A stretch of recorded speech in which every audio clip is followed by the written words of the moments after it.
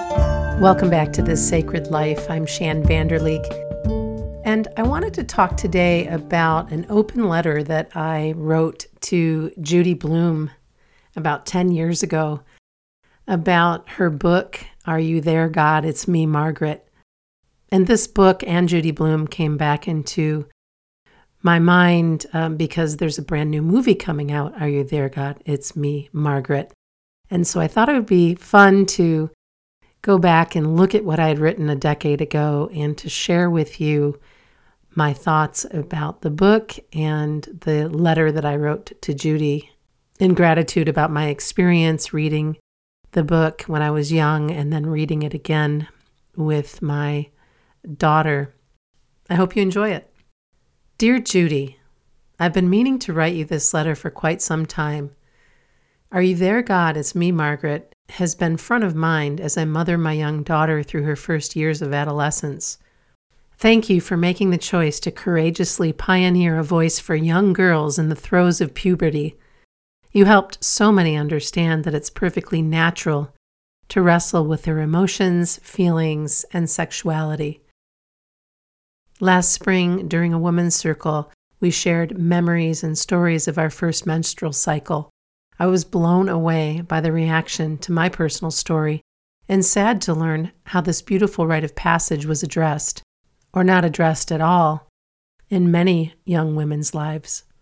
Our group determined that our parents were uncomfortable, uninformed, or had been taught that menstruation marks the beginning of something dirty or shameful. The stories of silence, neglect, and shame shared in our circle made me sad. Out of 8 women, only 1 had a positive story. I read Are You There, God? It's Me, Margaret around the time my mom was diagnosed with uterine cancer and experienced my first period shortly after she went through a full and successful hysterectomy. I recall nonchalantly buying a pad from the bathroom dispenser at the movie theater. Grease was playing at the time. Then going to the store after the movie to buy my pads and take care of it.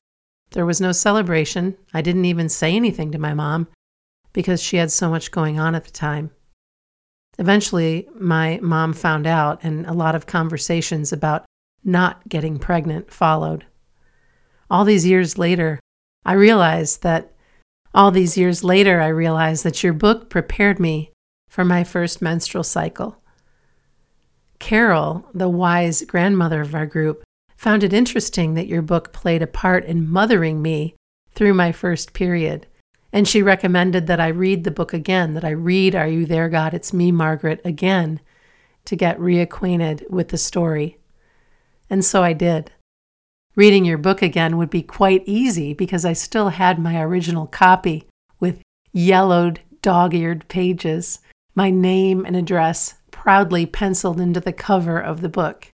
I've carted this book around for a lifetime, and now I know why. Reading, we must increase our bust, made me crack up. I recall trying that exercise at 12 years old, thinking it was hilarious, and I still do. I remember feeling sad for the young girl in the story named Laura, whose body developed faster than everybody else. Laura's character was similar to a grade school friend of mine who was teased incessantly about the size of her chest. Kids used to ask her to jump up and down to prove that her breasts were real. It was heartbreaking.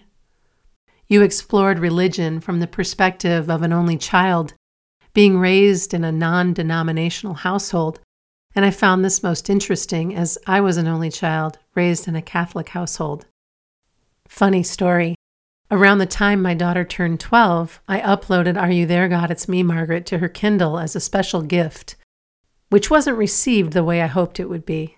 As a matter of fact, the gift created some significant drama around trying to make her read something she had absolutely no interest in reading.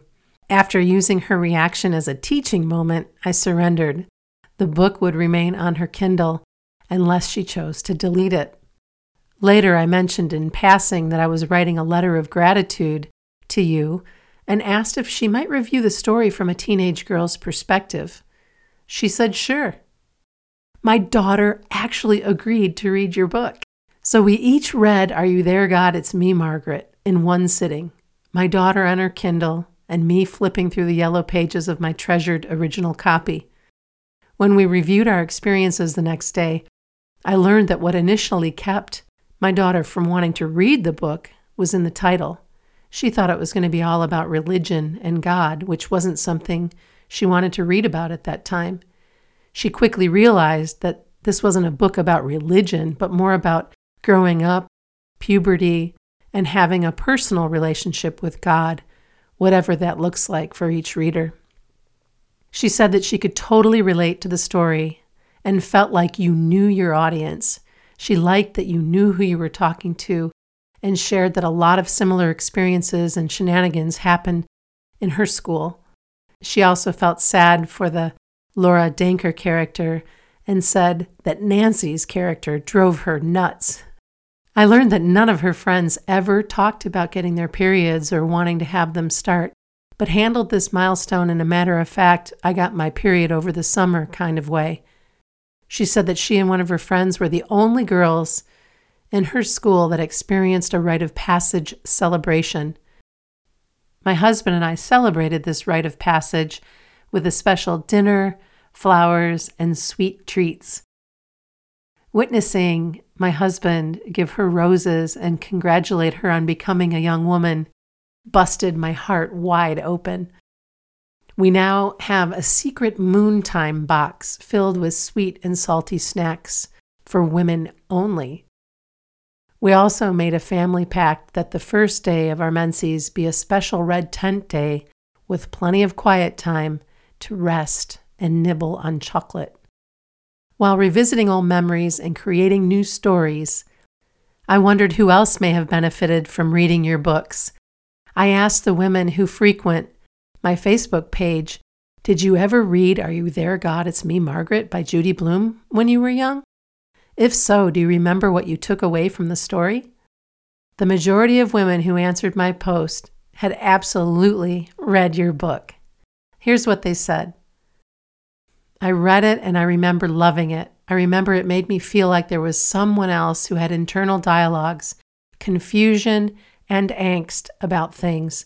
I remember it being important to me way back then. Yes, I read it, and no, I don't really remember all that much, but I do remember that I can talk to God anytime I want. Oh my goodness, I have to laugh and grin and chuckle. I'm doing a life assessment as preparation for an advanced program next month, and I just went through the pre-pubescent period of my life. What I took away from this book is my mom had very few resources to support her during this time in my life. I did read it, several times in fact. You would think I would remember more of the content. The title makes me think that I wanted God to notice me, may have been feeling lonely or invisible at that time. I loved that book. I look forward to reading it with my daughter when the time is right. Judy, thank you for having the courage to explore topics that were taboo back in the day. Your stories stand the test of time, and I will be forever grateful that you and your beautiful book showed up in my life as a youngling and again today as a shared memory with my daughter. So much love. So there it is, the letter I wrote to Judy Blume a decade ago. And here we are today as the new movie version of this book comes to life. I will absolutely be making time to see this movie. If you get a chance, read the book, watch the movie, and if nothing else, cheer on this wonderful woman for sharing these stories that have made such a difference in so many women's lives. If you have a story to share about your experience with Are You There, God? It's Me, Margaret, you're welcome to visit transformationgoddess.com/blog and leave a comment about your memory and experience about the book and whether or not you plan to watch the movie. I hope to hear from you, and I look forward to coming back on May 1st with the Goddess Card message for May. Thanks for listening.